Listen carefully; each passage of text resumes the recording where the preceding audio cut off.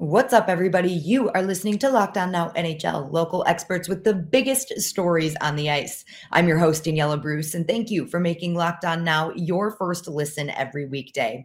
COVID-19 hit the NHL hard as Thursday's games took place all across the NHL, and our team experts are here to break down everything on and off the ice that you need to know. We start in Nashville, where the Predators didn't let a lot of missing pieces keep them from a win in our biggest game. The biggest game. The Nashville Predators went into Thursday night's game against the Colorado Avalanche, missing a whole lot of players and coaches in the COVID protocols, but Nashville found the pieces it needed to beat Colorado, and Locked On Predators tells you all about how it happened. Tonight, the Nashville Predators took on the Colorado Avalanche in a game that could go down in Smashville lore as the COVID Cup of the Central Division, as both teams' rosters were significantly depleted with players in COVID protocols. Which team was able to battle through these difficult circumstances and get those critical 2 points in the Central Division? Hi everyone, I'm Ann Kimmel from Locked On Predators. The Nashville Predators had 8 players and the entire coaching staff out tonight in COVID protocols. So head coach of the Milwaukee Admirals, Carl Taylor, loaded up a minivan and drove to Nashville with some Admirals players and took his place behind the bench to coach the Predators to a 5-2 victory over the Avalanche. Goals were logged by Philip Forsberg, 2 goals, Roman Josi, Tanner Jeannot, and an empty netter from Matthias Ekholm in the win, and Nashville gets 2 points against a tough Central Division rival. The Predators are scheduled to leave town for a game tomorrow night in Chicago against the Blackhawks. We'll keep watching to see if this game continues or if more players end up in COVID protocols.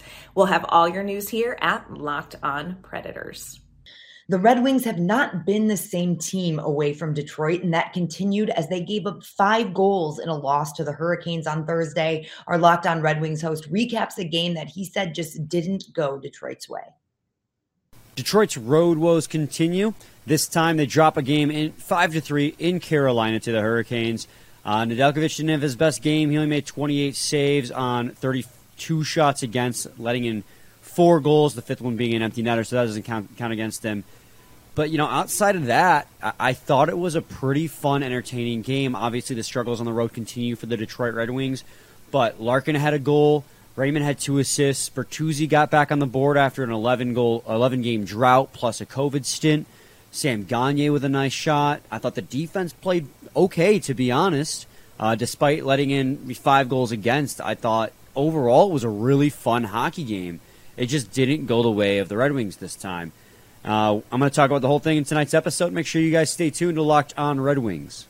The Boston Bruins also missed a total of 7 players on Thursday, but Boston wasn't able to get the win that Nashville did with so many missing pieces. Locked On Bruins tries to analyze a game that was far different from any that Boston has played so far.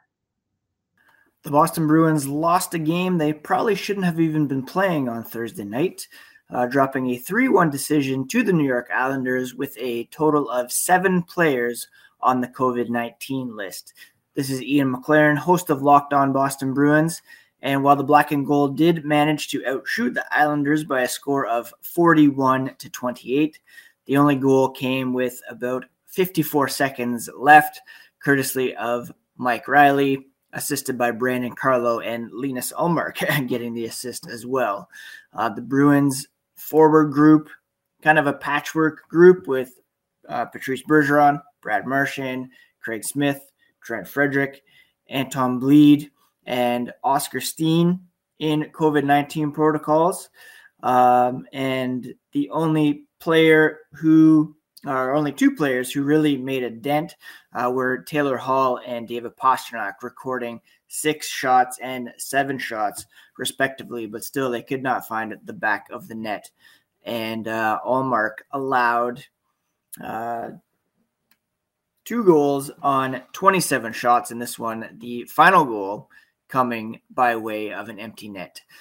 So the Bruins kind of reeling here with some COVID-19 outbreak. They're scheduled to travel to Montreal for a game on Saturday against the Canadiens, and we'll see if that actually does come to pass. Keep it locked to Locked On Boston Bruins for all the latest on the Black and Gold. Again, this is Ian McLaren, host of Locked On Boston Bruins, your favorite team. The Islanders were the beneficiaries of Boston's short roster, and Locked On Islanders has the view from the other side of the bench after a much-needed win. Gil Martin of Locked On Islanders here. Islanders down the Boston Bruins 3-1 in a big win for this team. Yes, the Bruins are shorthanded because of COVID, but Islander fans are only too familiar with that.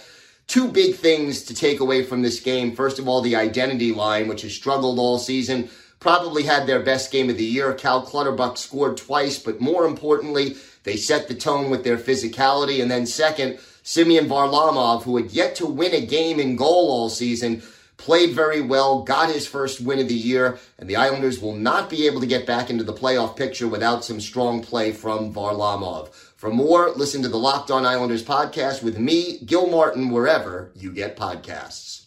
The Minnesota Wild had extra time to prepare for the Buffalo Sabres after its last game was postponed, but Locked On Wild said Minnesota still came out flat. He recaps a shootout loss at home for the Wild. Did I mention I'm not a fan of shootouts? Hey everybody, Seth Topol, host of Locked On Wild, your daily Minnesota Wild podcast, recapping the Wild's 3-2 shootout loss to the Buffalo Sabres tonight. And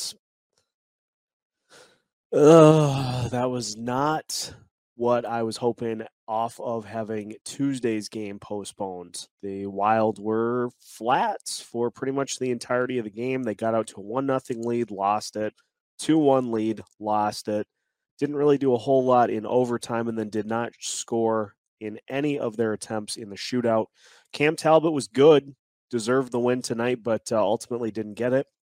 And for the first time in Dean Evason's head coaching tenure with the Minnesota Wild, they've lost 3 games in a row.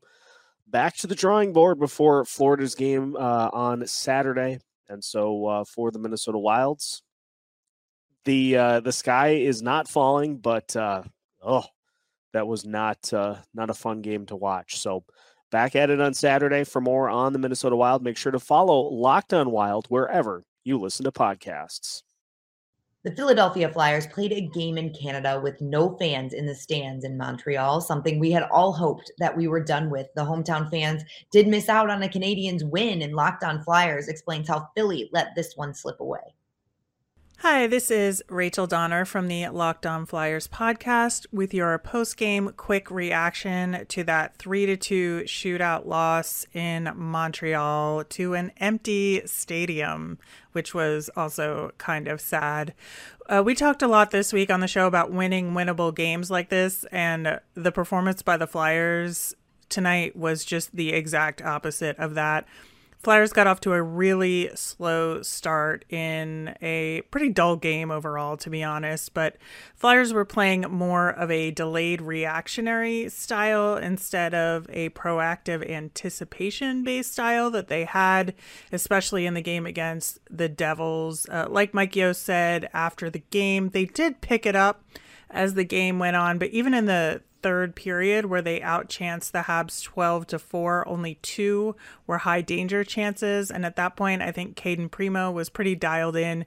You could see that as well in the overtime period where the Flyers had some really good offensive pushes, besides part of the power play where they looked a little stagnant. But between blocks by the Habs and saves by Primo, not a ton was getting through.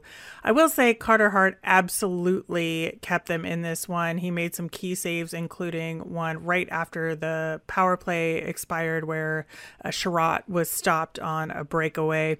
Carter Hart made 38 saves on 40 shots in this game. So again, stick taps to him for that performance. And congratulations to Jackson Cates on his first NHL goal. That's always a thing to celebrate.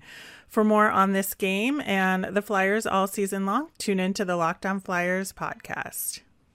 The Vancouver Canucks took a 2-goal lead heading into the third period on Thursday, which was good enough to beat the San Jose Sharks. Locked On Sharks recaps the final from San Jose. The Sharks drop another one. I'm JD Young of Locked On Sharks. The Sharks lose 5-2 to the Vancouver Canucks, dropping their stealth mode jerseys to 0-5 for the season, but Adin Hill, just a brutal night. Wasn't tested much, but every shot that's high glove side, he just has nothing for that. So Sharks offense, again, a lot of shots, but just weren't able to solve Demko. But just a brutal night for Adin Hill, giving up 4 goals, many of them unscreened. Just, tough night. So we'll have a full breakdown of the Sharks 5-2 loss to the Canucks. You can subscribe wherever you get podcasts, and of course, find us on YouTube as well. And that's a wrap for us today. Thank you all so much for making Locked On Now your first listen every day. For more on the National Hockey League and your favorite team, make your second listen Locked On NHL, and of course, your team's local Locked On podcast. I'm Daniela Bruce, and this has been Locked On Now.